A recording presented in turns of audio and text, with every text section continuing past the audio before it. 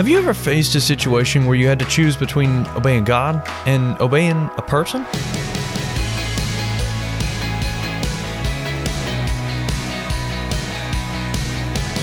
Hey there, I'm Andrew Stevens, and you're listening to Unlocked, your daily key to unlocking God's Word in your life. Our devotion today is a really interesting one, and one that challenged my thinking about a few things. It was written by Kiregyera, and it's called Disobeying Authorities. Years back, my nephew told what he'd experienced. His mother, who at the time was not a Christian, she's since been saved, was trying to take him and his sister to a witchcraft-worker, supposedly to get protection. The girl refused, but the boy went.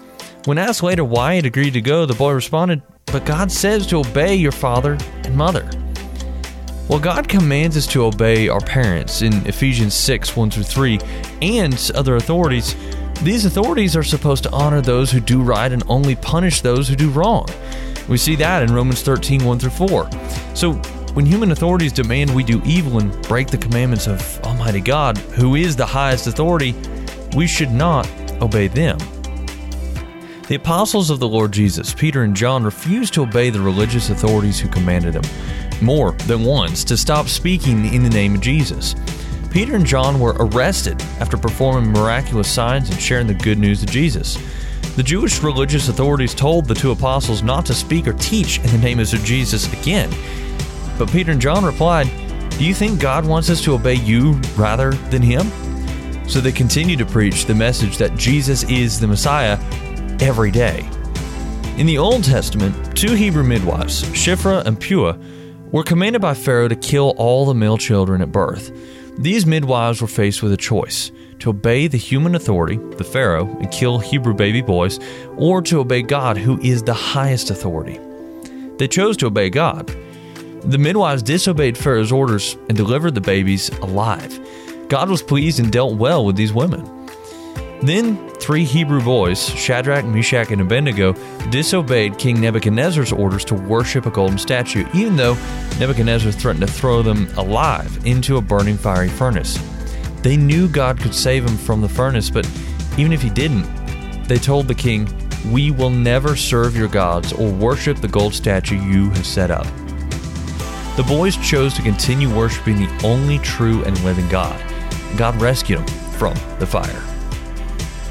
So let's talk about this. Have you ever faced a situation where you had to choose between obeying God and obeying a person? When you find yourself in such a situation, you need help and support, counsel, and encouragement.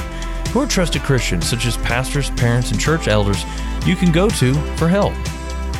As you and I can read in Acts 5:29, the apostles replied, "We must obey God rather than any human authority."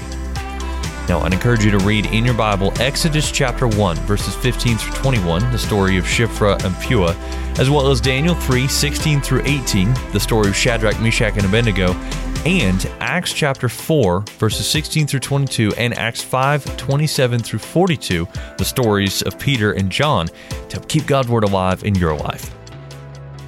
Unlocked is a service of Keys for Kids Ministries.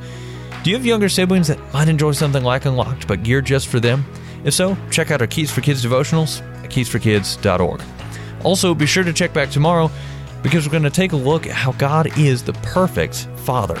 But until then, I'm Andrew, encouraging you to live life unlocked, opening the door to God in your life.